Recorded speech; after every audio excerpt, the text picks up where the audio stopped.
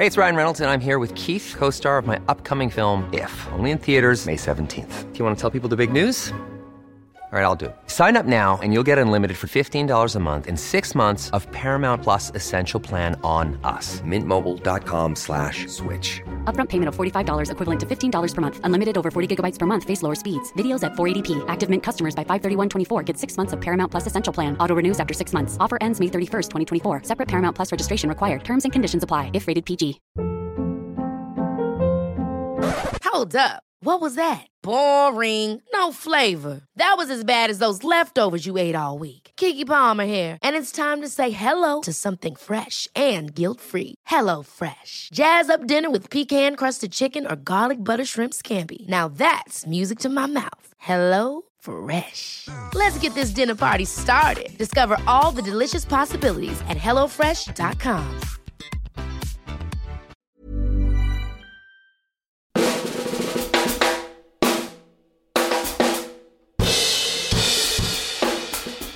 Truth and Movies. It's a special in one year, out the other edition. As with 2017 in the can, Team Truth and Movies celebrate the best of the year's cinematic output with our films of the year. Truth and Movies, a Little White Lies podcast. Yeah, welcome everybody. And a particularly packed edition of Truth and Movies today. We have David Jenkins. Hi there. We have Hannah Woodhead. Hi. We have Adam Woodward. Hello. And we also have a very special guest, Edgar Wright. Hello. I feel like I should be a Woodwright or something. Yeah, that will work. Edgar, it's so marvellous to have you here with us, out of Hollywood and that. Do you usually drop in on film review podcast things? I mean, I've done podcasts before. Yeah? It's not a completely alien concept to me. All right. I think so. I mean, not maybe in terms of reviewing lots of other things, but I have not done this podcast before, that's for That's sure. certainly true. It's kind of crossing a line, isn't it? Because you've got the filmmakers and then you've got the people who shoot them down. I know, if you start slagging off films that by friends of mine, I might go quiet. Right. If you think Edgar Wright went quiet, it's because he knows that person. Yeah. Of course, there's one of your films is actually kind of within our pool of selection this year. Could that get embarrassing? We'll see. We'll see, because we're all going to nominate, basically, I think, 2 films of the year, which we managed to dovetail quite nicely. Nobody's picked the same as anybody else. I believe I'm going to start, and I'm going to start with Get Out, which I'm amazed that nobody else had on their list, because it's just an extraordinary... I had it on my list, but I was did told you, that somebody else was doing it. It's almost like we planned it. Why was it on your list, Edgar? Well, full disclosure, Jordan is a friend of mine. However, it's funny, I saw the film and it was an extraordinary thing because I had sort of 3 different phases of like enjoyment about that, because the first time I heard about it was he told me about it over lunch because he wanted to pick my brains.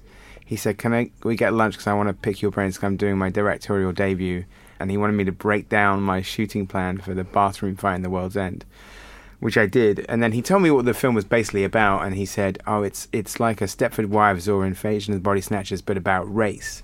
And, and I said, oh, are you going to be in it? I assumed he was going to be in it. He goes, no, I'm just directing. And I said, oh, this is great. So this is interesting. And then I saw the movie before it came out with a preview audience, and it was an amazing screening. But I remember coming away, and I told Jordan afterwards that I loved it. I remember coming away thinking, I have no idea how that movie's going to do. It's an uncomfortable film to watch. And it's very enjoyable, but it's also, it's uncomfortable in terms of its kind of themes and even the satire. And that's one of the things that makes it electric to watch with an audience, is because it is so sort of unflinching and savage in its kind of satire. It could either sort of do really well critically, but be too uncomfortable for audiences, or it could do really well. And I think it then went beyond that. It was sort of it outgrossed King Kong. It made 170 million in the United States on a 5 million budget, which immediately makes it one of the biggest sort of profit makers of all time. It's kind of incredible. And actually, I just watched it again for the second time, and I think it really holds up on a second watch. Okay. Yeah, it's great. For anyone who hasn't seen it, without giving too much away, it's all about a young African-American who meets with his white girlfriend's parents for a weekend in their secluded estate in the woods. Things then take a very dark and bizarre turn. It's a film that it certainly blindsided me. I didn't have the benefit of a lunch with Jordan Peele beforehand. I thought I was just watching a horror film, and I was greatly relieved to find that it wasn't really that scary a movie. But it does really shock you in so many ways. And interesting you mentioned the Stepford Wives, because there's obviously that. I thought They Live as well was something it reminded me of, because that whole thing of marrying horror and some kind of social commentary. When Jordan described it to you, did he describe it as a comedy, as a horror film, or what exactly? I had met him a number of times, like through comedy, because obviously he was part of Key and Peele, who were a big double act. But you could see even in that show that he had a real love for film. And in fact, I think the first sketch on that show that I really sort of connected with me was the Key and Peele playing the valets. I don't know if you've ever seen that sort of sketch where they're the action movie obsessed valets. So it was clear, even just meeting Jordan for the first time, that he was a major film nerd. And then when we started talking, I didn't realise what a big horror fan he was. And that obviously is something that, his whole reason for making the film is he thought that black horror fans had been massively underserved, right? As an audience, because, that audience shows up for horror movies, but there's not that many horror movies with a black lead. Although Night of the Living Dead, which we covered in Film Club a while ago. That's funny enough, when I saw the movie, I tweeted about it. And this is something you do with your friends who are directors, is like you say, I'm going to tweet about the movie. When would be the best time to tweet? Do you want me to tweet right now, or do you want me to tweet the night before it comes out? Right. And I think a couple of days later, Jordan texted me, said, tweet now. Like that. And so I said something about Get Out. And I think what I said about Get Out, I said that Get Out is a film that makes you jump and think. And I said, Dwayne Jones would be very proud. Dwayne Jones is obviously the lead of Night of the Living Dead. The other good film with a horror movie that I really like in a similar sort of way is Wes Craven's People Under the Stairs. Oh. Which, if you haven't seen that movie... I haven't seen that one. It's really good. I think it is actually his best movie. And that's another one that has is a horror movie but also political, social satire at the same time. Have you seen that, David? Do you know what? I haven't seen that one. No. Right. You know what, guys? Just let's stop doing this podcast right now and go watch it. But I highly recommend The People Under the Stairs from 1991, I think. All right. Get Out. Yeah, it's interesting what you're saying about him being a big horror nut and a film, his film knowledge, because I watched it for a second time and there's so many little Easter eggs and things. There's a scene where Chris's friend is at the airport and the flight announcement comes over and it's the room from The Shining. The flight number. And there's loads of little nice bits like that which I didn't pick up on the first time round. But yeah, it's definitely one that has a lot of rewatch value, I think. Yeah. I remember seeing it in the cinema, and I can't remember this happening before, but there were people doubled over laughing, falling off their seat and screaming at the same time in shock. I mean, it's Transformers. I had that in. Oh, okay. How you can make a film that hits those two poles simultaneously just seems like an incredible feat. Yeah, especially when you've done a bit of genre hopping as well. What I also loved about this film was the title. I mean, it's one of the great movie titles, and it's funny how people get titles wrong. Is it the director that decides, or is it the studio, or is it some kind of marketing kind of process? How do they arrive at a title? Well, it depends if you've written it as well. I mean, if you're a writer-director, then you pick the title. Certainly there are things where the studio will want to change the title. If you're not the writer-director, you might not be completely in control of that. Right. So, Hot Fuzz, was that your name? It was. Bingo. You know what's funny, though, is that originally, and Simon Pegg didn't like it, originally I had it spelled with 2 T's, and he used to drive Simon crazy. And then eventually he said, please, can we drop the second T? And I said, all right. But funny enough, there's a funny thing about that was we had already test screened it in the UK, and it had done very well in the UK, the test screenings. And we did a test screening in the States, and the film tested really well, but usually sometimes with the studios, they have some ulterior motive for testing it, and they usually spring this kind of their secret agenda within the focus group. And what I was not aware of was that they didn't like the title, and they were confused about it. So suddenly in the focus group, the NRG person, that's the kind of research group that do all these test screenings, said, and what do we think about the title? What did the title Hot Fuzz mean to you? And I was sitting in the back, and there was these, kind of old American ladies going, well, Hot Fuzz, I don't know what that means. Is that a British expression? And I was at the back, I was and fuzz is the name from the 20s. The police used to call, and you know where the fuzz comes from? Do you know where it actually comes from? No. In the turn of the century, most of the police in New York were Irish, and they all had moustaches and beards. So it's because they had face fuzz. So it's actually an American here come term. The fuzz. It is an American term, yeah. Okay. Interesting. Yeah, because there's movies like Fuzz with Burt Reynolds from the 70s. Right. And also Super Fuzz. It is an American expression. Right. But it comes from the fact that the New York Irish police had facial hair. I've really digressed. I've really thrown your podcast off several times already. I'm sorry. Unlike screening groups, we don't have an agenda. But great titles, though. I thought Baby Driver was a pretty good one. Did you have an exclamation mark on that or not? No. Oh, it's a shame. That's Mother. Yeah. Baby Driver, which is my other film of the year. Thank you. It would have been Paddington 2, but Paul King couldn't make it in today. No, but I enjoy lots of things. Say that, Paul King. Yeah. But with Paddington 2, can I just throw in, was a wonderful film. Left me really glowing for days afterwards. But most of all, like going to the cinema to enjoy myself. And I don't think there's another film that gave me as much enjoyment this year as Baby Driver. It was absolutely wonderful. Also because the premise, the cast, the kind of elements you were bringing in, I mean, the amount of ambition there was in this, of essentially making a musical. I've seen it described as Pulp Fiction meets La La Land. So often you hear about stuff like this and it just doesn't quite come off, or it's too self-consciously trying to create something. But this played true from really the word go. Are you surprised at how successful it was? This was a project you'd nursed for how long? I literally had the first germ of the idea like 22 years ago when I was like 21. I remember specifically I was living in Wood Green and I was listening a lot to the John Spencer Blues Explosion because that album had just come out. And so when I used to listen to that song, Bell Bottoms, that opens the movie, I used to sort of imagine this car chase. And then, over the years, I sort of tried to think of what the movie was that would start with that scene. And then that started to turn into the idea of the driver playing the music and the driver needing to have the music on the entire time. And then sort of it just kept sort of like developing, like, in my head, So it's been something that I've been thinking about for so long. But I didn't really have any idea how it would do. I think when you're actually making a movie, all that you're worried about is like, will it make back enough money for me to do another film? How has it done? It did fantastic. Like, it's not my biggest film in the UK. That is still Hot Fuzz, my second biggest film in the UK. But in the States, it outgrossed all of my other movies put together, which was really nice. And it also made back its budget like 5 times over, so that's also nice. What is the level that is considered like pat on the back, good job?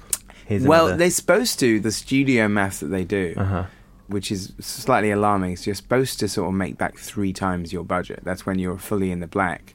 But anyway, it did well. I mean, I feel very like happy because these are exactly the kind of movies I grew up on. But sort of Hollywood, for the most part, have stopped making like mid-budget movies.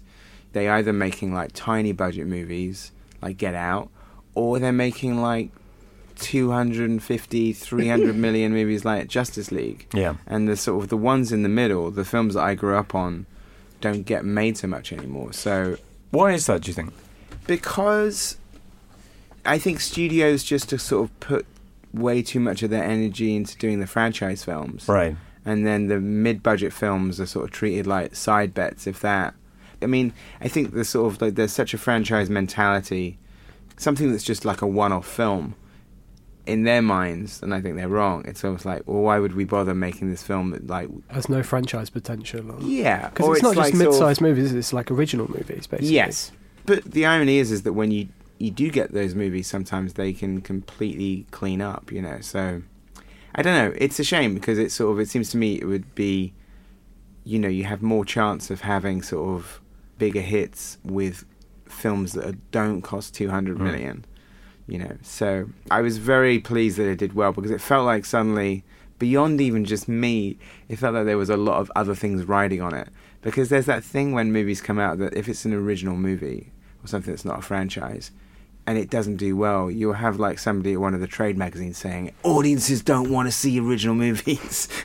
So you think you have so much riding on your one film that they tend to, like, every Monday when the box office like sort of reports come out, they then like sort of like judge the future of all movies on the success of one. Well, thank goodness it worked out. And this is anyway the story of Baby, who is a getaway driver who wants to get out of the game, but is drawn back in, brilliantly enough, a nice twist this, for one last job. I know. Have you ever heard that one before? If you haven't seen it, you really should. How many times have you seen it back? Do you rewatch stuff after it's kind of been put out? You know, you watch it a lot when you're editing it, and then you do test screenings. I think I did 3 test screenings. And then I think, you know, when you're doing the mix and stuff, you watch it a whole bunch of times. So I've seen it several times. In terms of actually, have I seen it with a paying audience? I don't think I have. No. I think I saw it at like 3 different premieres during the press tour. Right. And usually it would be on the basis of whether the cinema was good. Like, I think the last time I watched it all the way through was me and Ansel Elgort watched it together in New Zealand at the Embassy Theatre, because it was like the largest screen in the Southern Hemisphere. Wow. And I said, we should watch it tonight because this is a really good screen. What's the bit you're happiest with about it when you watch it back? Is there something in particular that you think, yeah, I nailed that? There are several moments in the movie that I like, sort of just like, is exactly what I had in my head. And then sometimes more so. You know, that's the great thing about working with other collaborators, not just actors, but also crew members, where, you know, they elevate what you've done on the page, or they elevate like what, you know, you had in your head. And sometimes that can be an actor. Like, I don't think when I wrote the script I ever thought I would have somebody like Jamie Foxx playing that part, and he kind of like just kind of brings it to sort of like a amazing life, that like a better movie star than I could ever hoped in that part. And there are sometimes with sort of like the sort of choreography and the music and the stunts all coming together. Like, I think one of my favourite bits in the movie is the whole section that has Blur's intermission going into Hocus Pocus by Focus, which feels like sort of like my music geekery sort of crash landing against my sort of action movie. There's almost 2 casts to the film, because you've got an amazing lineup of actors, but the music's as big a part of this, and the selection of tracks that you have, which is eclectic but also electric, I would suggest. It's a fact. I could ramble on about this for ages, and I know you've all got films that you want to nominate. Adam, I feel like I've really shanghaied this podcast. No, I actually had a question on the soundtrack. I was listening to it on my way in today. I haven't seen the film again since it came out, but I could immediately imagine the scenes when I heard the songs. And yeah, I just wondered your process on that. I remember speaking to James Gunn for Guardians of the Galaxy, and he was saying about how he, you know, got this amazing mega playlist together and then sort of whittled it down and had an idea of like what songs would work for what scenes. And how did you do that? Before I started writing, I had maybe like 10 of them worked out. And usually they're all songs that I love, but they're all songs that have something interesting going on. So like Hocus Pocus is a good example, because that has a really dramatic sort of like stop-start rhythm to it. So even just listening to that song, I was like, okay, this is like a running scene. Okay, this is going to be a foot chase. And like he's running with the guitars, and then there's like a breakdown. Okay, now he's hiding. Okay, now the guitar start up, now he's running again. Sometimes I would let the song like lead me. So I would literally, like when I was starting writing, I would like listen to the song with my eyes closed and have a piece of paper, and I would just like sort of like count how many like moments there were in the film. And I literally then look at the piece of paper afterwards and I think, okay, so there's like 20 beats in there. And then I go through again and like work out where those things were and start writing the scene around it. And then some other times when I was, I knew what the plot was, but if I got to a scene where I didn't have a song, I would down tools and I would like find the song before I started writing again. And then I would just listen to that song over and over again. Like there's that scene in the diner when he first meets Deborah where it has the Beach Boys instrumental, Let's Go Away for a While. You know, I found that like sort of when I was like trying to write the scene, and then I wrote the scene to that like song on a loop. So they've all got to be songs that you really like, because you're going to hear them hundreds of times. And in fact, there was one song that I did like get rid of because I started to get sick of it in the edit. And I figured out a way. We actually did a little bit of reshoots, and I reshot part of a scene so I could put a different song in, because I'd sort of got sick of this other song. What was the other song?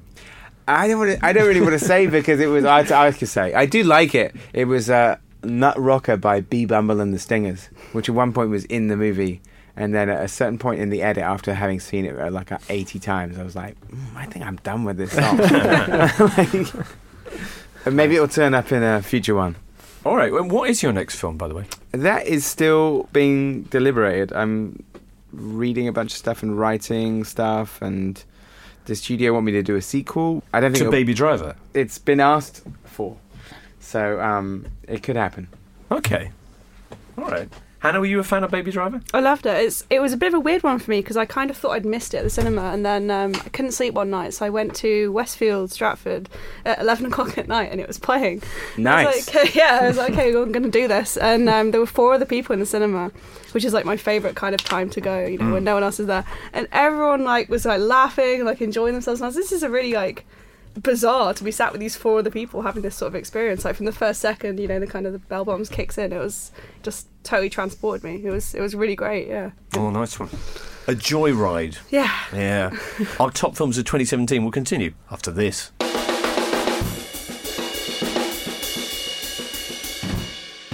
Adam Woodward. Films of the year. On the spot. Yeah. These aren't necessarily my 2 favourite films of the year. Okay. But they're ones that I really liked at the time and kind of want to revisit at some point. The first one's the documentary which is on Netflix called Icarus, which I'm sure not many people have seen. It's one of those Netflix films that kind of came out with virtually no fanfare, and there's not really any reviews of it online or anything. But it's interesting. It's on the surface, it's got a lot of things in it that I like. It's basically about doping in professional sport, specifically cycling. Right. This is Brian Fogel's documentary. So Brian Fogel is an amateur cyclist. He kind of introduces the film, where it opens up with him kind of telling the story of how he's competing in these sort of non-professional Tour de France style events and not really getting anywhere, and decides to put himself on a doping program just to see how much it would actually enhance his performance. Like Super Size Me, but with gear. Yeah, it's kind of got that vibe actually. And it's one of those films that it starts off as one thing and just becomes something completely different, and he goes down this insane rabbit hole. He basically gets put in touch with a guy who is involved in Russia's kind of state-funded doping program. It's all happening around the time that story was exploding, and he has this insane access to this guy. This is Grigory Rodchenkov. Yeah. I'm glad you took that. No, who's since become a major figure in the kind of exposure of the state-sponsored doping in Russia. It's a fascinating story, and it's just also really interesting, from a journalistic point of view. He sort of takes on the mantle of, okay, I've got this thing here, and I need to nurture it and do something with it. And also he's built up this relationship and this rapport with this guy. He doesn't basically want to throw the guy under the bus. He's quite sensitive about how he handles that. And it's just it's very fascinating. It's sort of like Catfish level of wow, this is just going somewhere that I didn't expect. I saw it at the Sheffield Doc Fest, and to sort of emphasise the sort of power of journalism and how it can affect the sort of powers that be. The director was there, and he did a Q&A, and the person from the festival was sort of asking him questions, and then on the sidelines there were these 2 literally the biggest people I've ever seen, in tan suits and aviator shades with their arms folded, looking out at the audience. He just had these 2 giant bodyguards walking around anywhere. He was having a coffee in the cafe, and these 2 bodyguards were around him because, It was the same. I saw it at BAFTA, and exactly the same thing happened. Yeah, this poor guy now he's got. Do you have bodyguards, Edgar?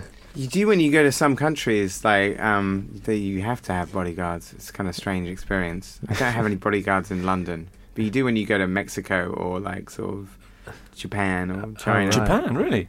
Yeah. I mean, usually the studio put them on. I did have one experience where I had a bit of a panic attack in South Korea because I had 1.4 bodyguards. That's too many. It was too many, and I couldn't handle it, and I had to sort of it was very strange, I got to South Korea, which was otherwise amazing, and I had a great time, but I got there, and I was trying to go out for a bite to eat at 10:30 at night on a Sunday, and I suddenly was had 4 bodyguards from the studio, and I went into this restaurant. I was so embarrassed that I had these people with me that I had to leave immediately and go back to the hotel. And then the next morning, I would was supposed to go to the gym and see a trainer at 7 in the morning. The story is already embarrassing. It's about to get worse. And at 5 to 7, there was a knock on my hotel room door, and it was the handler from the studio. I said, "Oh, is everything okay?" He goes, "Yes, we're here to take you to the gym." And I looked around, and the 2 bodyguards were there. And I said, "I don't need bodyguards to go to the gym." And they said, "Well, they've been booked." And I was like, "Oh." So I had this very cringy, embarrassing thing of being, marched through a Korean hotel with 2 bodyguards to go to the gym. It's already embarrassing just being in your gym gear, but not with 2 bodyguards. Well, doing stuff in front of people, especially up. No. No? I mean, no, absolutely. It's embarrassing. All right, yeah, absolutely. Because they're presumably quite athletic people. So you just feel a little bit more Standing there pressure. judging you. Yeah.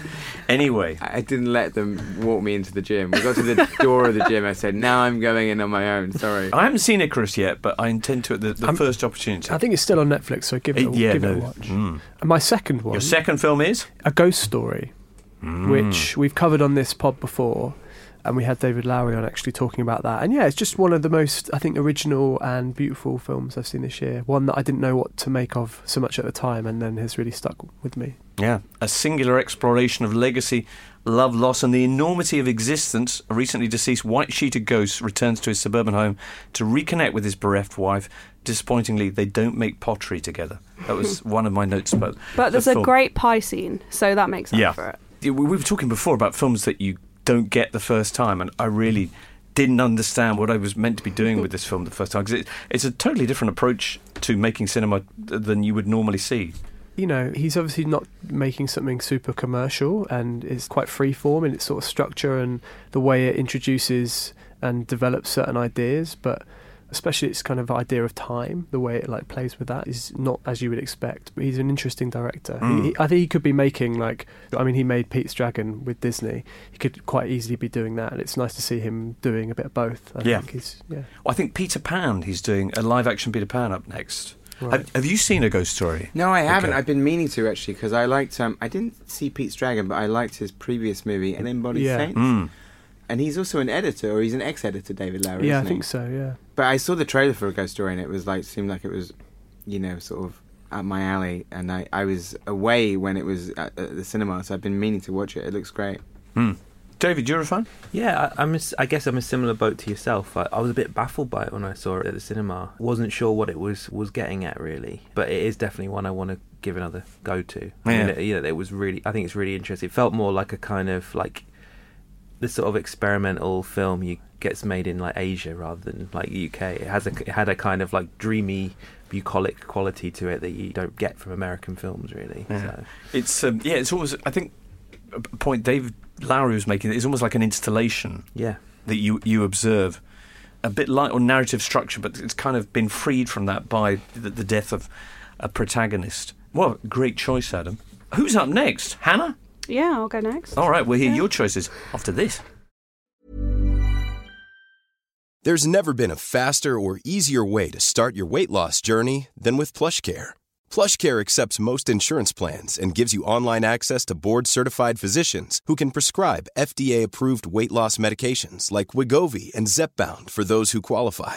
Take charge of your health and speak with a board-certified physician about a weight loss plan that's right for you. Get started today at plushcare.com/weightloss. That's plushcare.com/weightloss. plushcare.com/weightloss. Life is full of awesome what-ifs, and some not so much, like unexpected medical costs. That's why United Healthcare provides Health Protector Guard fixed indemnity insurance plans to supplement your primary plan and help manage out-of-pocket costs. Learn more at uh1.com. Ever catch yourself eating the same flavorless dinner 3 days in a row? Dreaming of something better? Well, HelloFresh is your guilt-free dream come true, baby. It's me, Keke Palmer. Let's wake up those taste buds with hot, juicy pecan-crusted chicken or garlic butter shrimp scampi. Hello Fresh.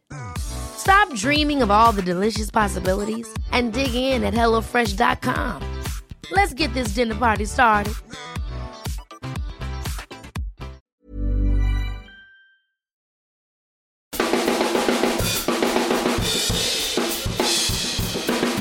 Hannah Woodhead, your choices for films of the year. So I've chosen two very different films, but they both begin with G. So we have God's Own Country and Good Time.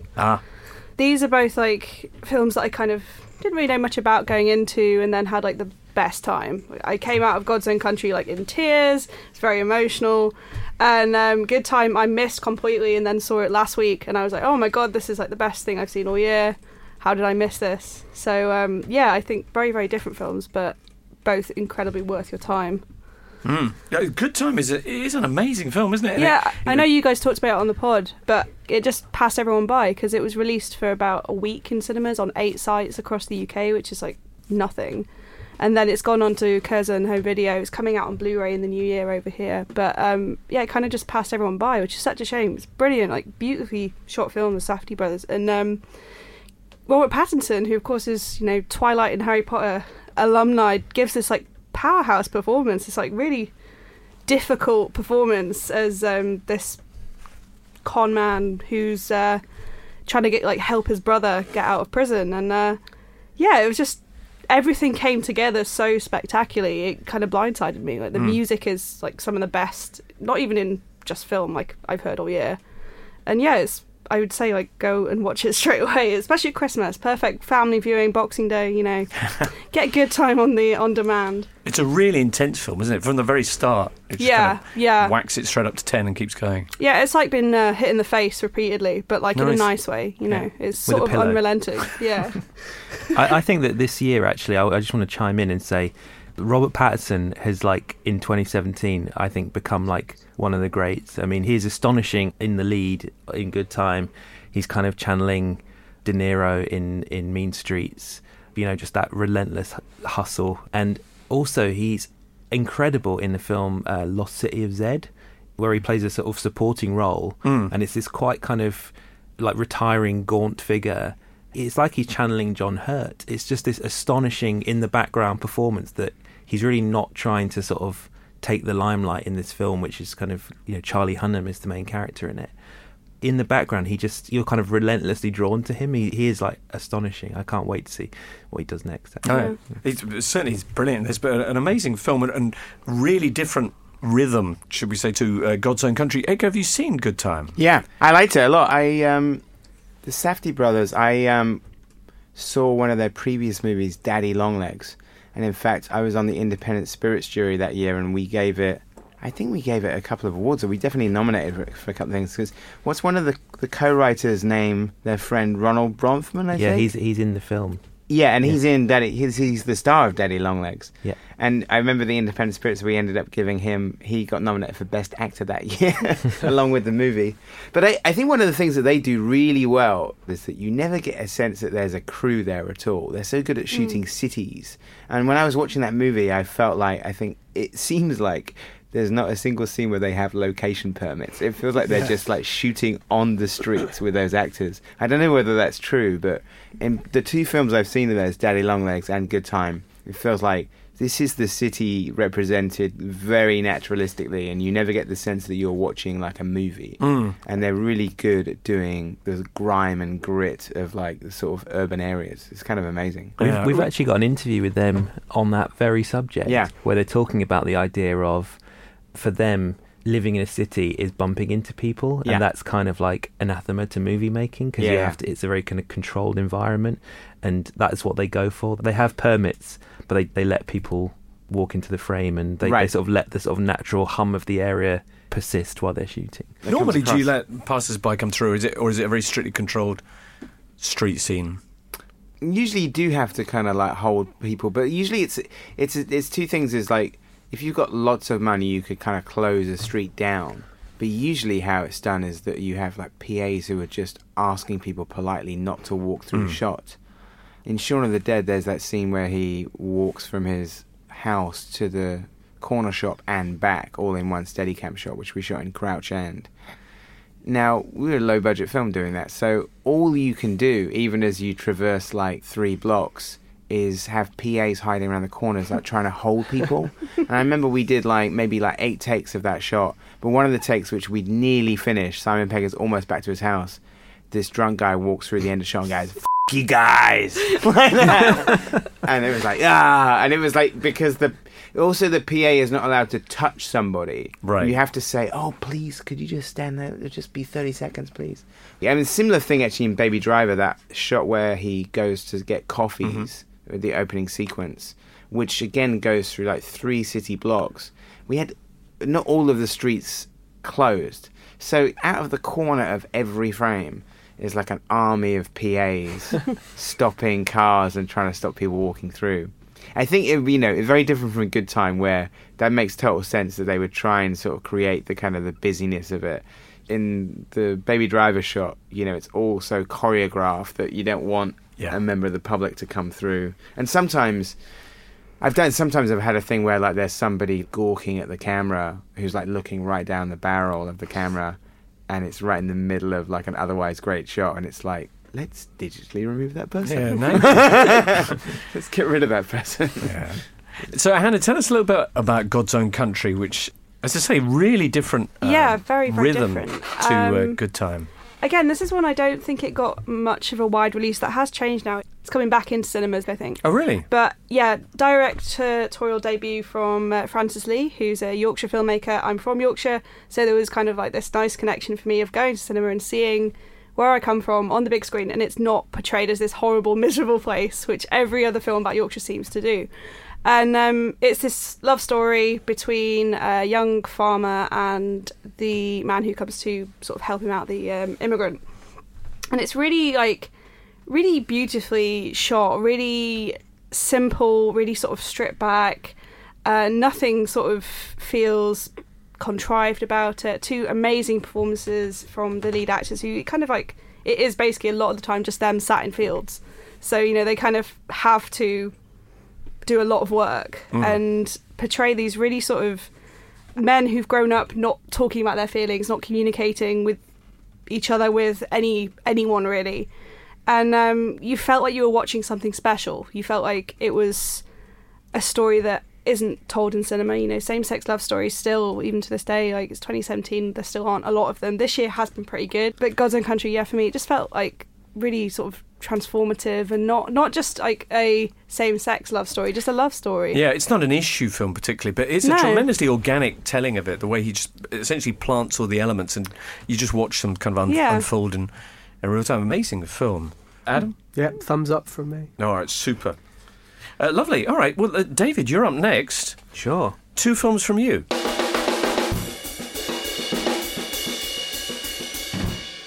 David Jenkins, Films of the Year. The first film is, in fact, I think it's kind of interesting. We talk, like Edgar talking about this idea of these original movies that have kind of transcended the shackles of the franchise in 2017. And we've had Get Out and Baby Driver, and I think Girls Trip is actually another one of these films that was massively successful beyond any expectation. So far, we've agreed on everything in this podcast. I think everyone's been pretty much on board with every film choice. Yeah. So one of your films of the year is Girls Trip. Yeah, I mean, I'm sort of like, you know, singing from the heart here, I think. Right. I didn't go and see a press preview of it, and frankly, I hadn't planned to see the film, but a bunch of people went to see it, and when we got our own review in from a reviewer in the States who'd covered it for us, who was just, you know, surprisingly waxing very lyrical about it. And it was a case of I was wandering around like Hannah and Baby Driver, I was wandering around on a Sunday on Holloway Road, as you do, and it was on, and I was just like, I'm just going to watch this, and was there with my wife, and we took it in, and it was an absolute hoot. And yeah, it's about these 4 kind of high school friends. They have kind of retained their relationship over the years, but they obviously have changed over the years, and they decide to go to this kind of fashion and lifestyle festival in New Orleans, and they're also there on a bit of a kind of drink up, and their various kind of, you know, they have little sort of scrapes and falling outs, and they kind of come to a head. And 2 things to mention, I think, is that you have Jada Pinkett Smith, and in, I think it was 2015 or 2016, she had a role in the film Magic Mike XXL. She was so good in that. And when I saw that film, I was like, she's surely got to win some kind of award for that role, like Best Supporting Actor. And yeah, for some, it was just, you know, tumbleweeds on that front. So I was really upset, but very glad to see her in this film again, as good, proving that wasn't just a sort of one-off with Magic Mike. But the real kind of top trump here is this actor who I'd never heard of her before, called Tiffany Haddish. And I mean, it's literally like nothing you've ever seen. I mean, every single syllable she utters manages to be hilarious. There is something kind of in her bones that is funny. I don't know if you had this experience when, I remember watching Ghostbusters as a kid. I just always wanted Bill Murray to be on the screen, like because like whatever he did in the film, the camera would gravitate towards him, and you'd anticipate something funny was about to happen, even if it was just through some small facial expression or how he reacts to someone else saying something. And I think she has a kind of like it's that kind of level of greatness in this film. So, it's a surprise choice, but you sell it really well. Yeah, it's really, really funny. Can I get a second opinion? Has anyone else seen it? It is very good. I would say the grapefruit scene is a highlight for me. Oh yeah, there's a very good grapefruit scene, and there's a very good scene involving a bizarre kind of like zip line between two bars on Bourbon Street in New Orleans, which stops in the middle and with hilarious results. And my second choice is Call Me By Your Name, Luca Guadagnino, the sort of adaptation of the novel by Andre Ackman. It's a kind of summertime gay love story set sometime in the 80s, and it stars Armie Hammer and Timothée Chalamet. It's basically this kind of Italian country garden, and Armie Hammer arrives over there as an intern, and he has this kind of affair with a younger boy. Well, it's actually, he doesn't have an affair. They very mutually fall in love together, and it's in a very kind of equal way. I saw this film like 3 times in the cinema because I just absolutely loved it. It's kind of strange in that it is this idea about this kid who's having a kind of boring summer, and all of a sudden something happens, and it's all automatically like enlivened and electric and very, very life affirming. And I think the film is kind of similar in that way, in that it's quite a slow build up where you're sort of not quite sure what's happening, and you're kind of loping around wondering where this is going to go, and then all of a sudden there's a point where it just locks into place. It was a big cover feature for Little White Lies. We had it on our cover. Did everybody in the Little White Lies kind of organisation, was everybody as wild about it as you? I think so, yeah. I mean, I don't want to speak for anyone else, but we did all go and see it together at Sony, and we all had a sort of like moment outside afterwards, which was very, very beautiful. Well, you guys covered it before I started at Little White Lies, but I went to see it at London Film Festival at like 8 a.m. on a Wednesday at the Odeon Leicester Square, which is not the nicest cinema in the world. And, critic screening full of like absolutely packed to the rafters, and I absolutely loved it. It was just a magical film. I've not seen many things like it on the screen this year. And Sufjan Stevens, who's one of my all-time great favourite artists, does the soundtrack, and he wrote 2 songs for the film, which again, like, absolutely beautiful. It's just, it's really, really magical. It's the only word I can use to describe it. Yeah. It could have had Shia LaBeouf in it. Did you know that? That's quite a thought. Isn't that amazing? Yeah. I think one of the things also that the music is great. It uses music in a sort of very different way to how Edgar uses it in Baby Driver. Music kind of will suddenly sort of fade into a scene and then fade out at quite kind of random moments. But it's very strange use of music in that way. But it's kind of beautiful. I also loved it. You did? I did. Yeah. It was great. I've only seen it once, but I really enjoyed it. Just the once? I mean, I haven't had a chance to watch it a second time, but I will. All right. Wow, an outstanding selection of films and Girls Trip so far in this end-of-year roundup. What's Edgar Wright going to nominate for his Films of the Year? We'll discover after this.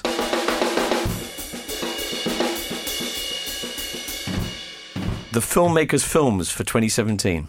Well, I think it's been a really good year, actually. I've seen like most of the sort of end-of-year movies. The Shape of Water, I think, is like really pretty extraordinary, and Guillermo del Toro working at the sort of peak of his powers.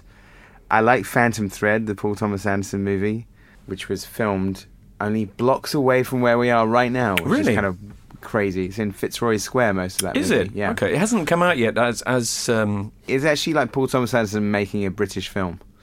Really great, but Brits especially will enjoy scenes with Daniel Day-Lewis and Julia Davis together. Yeah.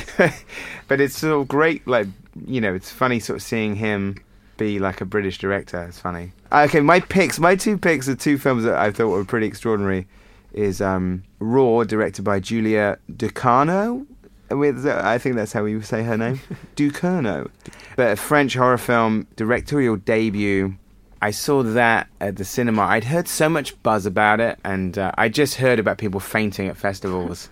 And but I also heard that it was really well directed, and it was one of those things where like you hear a lot of buzz about a movie, and it like really lived up to the hype. I thought it was, for a first film, it was really extraordinary, and it kind of like gave me vibes of like early Cronenberg.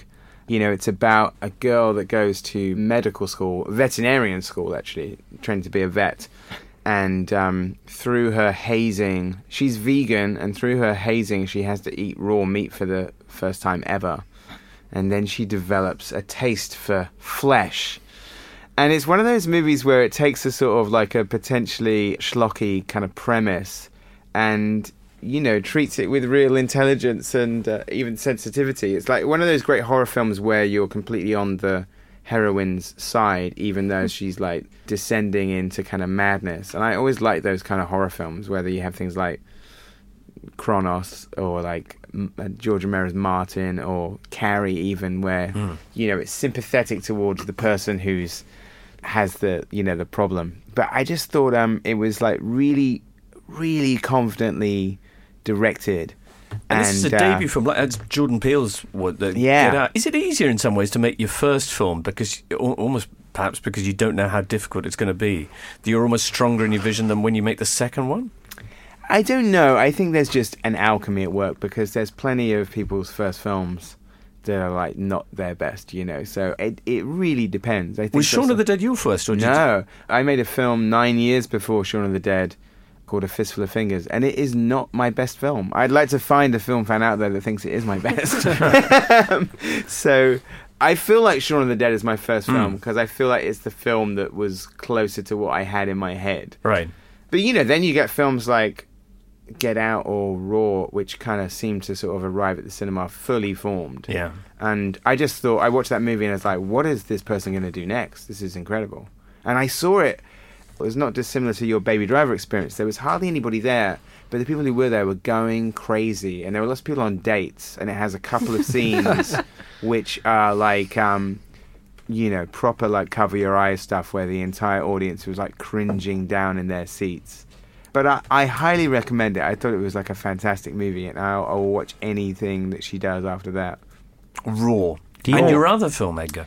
I got to talk about Christopher Nolan's Dunkirk, because I think sort of, again, talking about big studio movies and sort of like, you know, creative gambles, I think what's amazing about Dunkirk is like how sort of formally daring it is, especially for like a big sort of like Hollywood summer movie, and then, you know, a movie that you know, I think grossed, I don't know, like sort of 150 million or more maybe. I love the fact that it connected with audiences and it was a big hit, because I think what is fascinating about it is that it takes a more kind of experiential, clinical approach to it. That it's a very different movie from, like, say, Saving Private Ryan, which is a movie that has that incredible opening and then sort of settles into being like a more conventional movie. It's still very good and amazing, amazing sequences in it. But what I liked about Dunkirk, and I've heard this said as criticism of the movie, but I love this aspect, is that you don't find out any backstory about any of the characters. You're just like sort of dropped in there with these guys.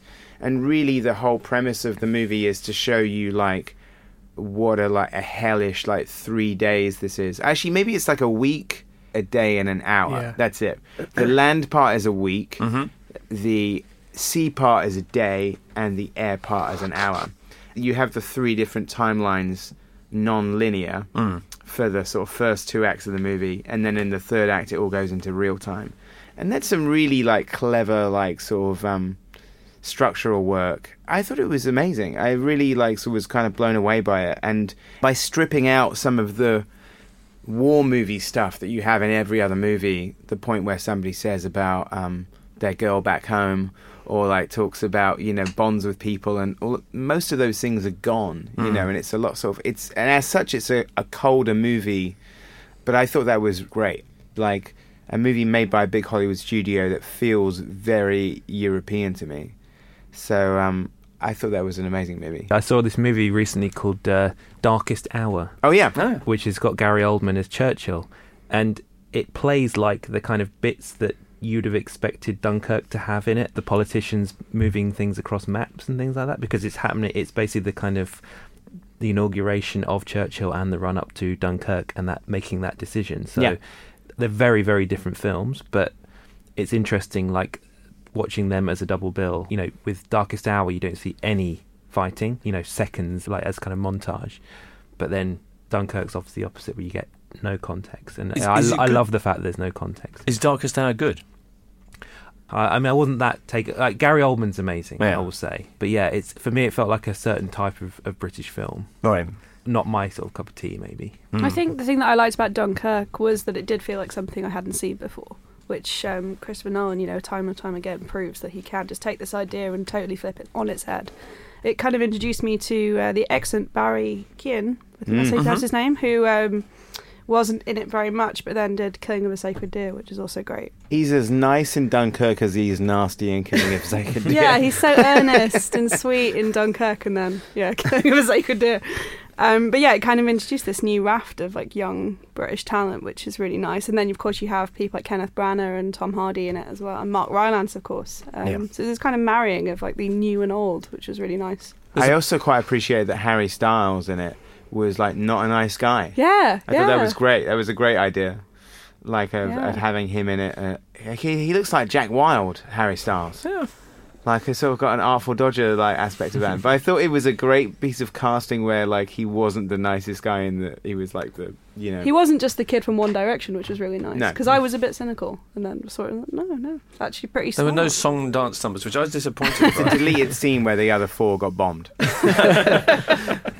Killing of a Sacred Deer, that would be, if we had a list of other films that would definitely be on there. That would be in there, although I know it didn't go down so well with everybody. I'd have had The Beguiled in there as well. The Beguiled, which I love. I would like to stick up for Mother as well. That would actually be on my list. I'm one of the people who are a big supporter of Mother! Exclamation mark. Best comedy of the year, though. You know. Listen, I think it is funny. I thought it was a black comedy. Yeah, I'm not even. Yeah, I really liked it. I say it's a comedy just by the fact it has an exclamation mark like Airplane and Top Secret. Right.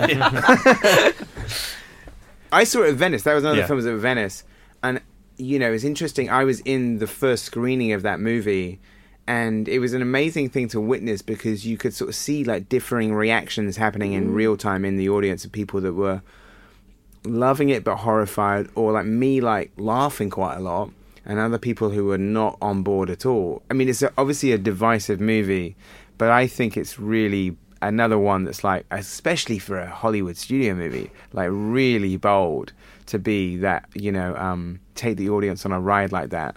And I sort of thought like Middle America is gonna like not be on board with this movie and where it goes. So I gotta hand it to Darren Aronofsky. Like, he always kind of goes all in every time he makes a movie. And props to Jennifer Lawrence, because I can't see many young actresses taking a role like that. Well, they're no longer together, which I think I ties think in she nicely watched with it. Yeah. What other films would you throw in then for a must-see list of 2017? I'd want to stick up for Logan, which I loved. Yeah. Earlier on, and The Big Sick as well. The Big Sick, yeah. Florida Project, My Life as a Courgette. Did you catch that? Oh yeah, I see. I thought that was a film from last year, but I like that movie a lot. In the States, it was called My Life as a Zucchini. Of course. That movie is great. The Big Sick is fantastic. Yeah. Funnily enough, talking about titles, Camila and Emily, I just sound like such a name dropper, but it's true. They are very good friends of mine. I live near them in Los Angeles. But they had sort of struggled with that title the whole time. I'd seen the movie and they said, we got stuck on this title, The Big Sick. And they had like a list of like 100 other titles. And I was trying to help them come up with another title.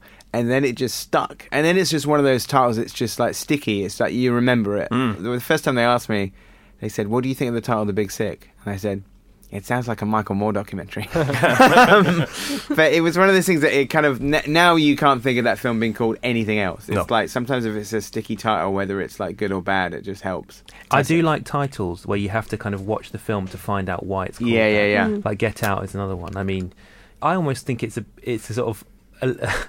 not a spoiler title, it's a sort of half spoiler title because it means you watch the film. Yeah. I hadn't even seen the trailer, which actually does reveal a key kind of twist in the film. So when it happened, when the thing in the film happens, I was just like, what? You know? I will say as well, for The Big Sick, really good cinema dad there from Ray Romano. Oh, yeah. Same in Call Me By Your Name, Michael Stuhlbarg on top form. He's a great dad, isn't he? Great cinema dad, yeah. Magnificent. All right, well, that's 2017. Bosh. Anything in particular we should be keeping our eyes open for in 2018? There's two that I mentioned already. The Shape of Water out already? No. It's not out here yet, no. Shape of Water, Phantom Thread, Foxtrot, Jessica Lagarde. There's 4 like 2018 releases rather. I'm very excited to see Wes Anderson's Isle of Dogs, stop motion animation in the sort of mould of Fantastic Mr. Fox. Super. 2018 with a lot to look forward to. That wraps it up then for this edition of Truth and Movies, but we will be returning in the new year. Many thanks to Edgar Wright for joining us today, Hannah, David, Adam, and you for listening in. Enjoy your festive period in the meantime. This has been a 7 Digital production.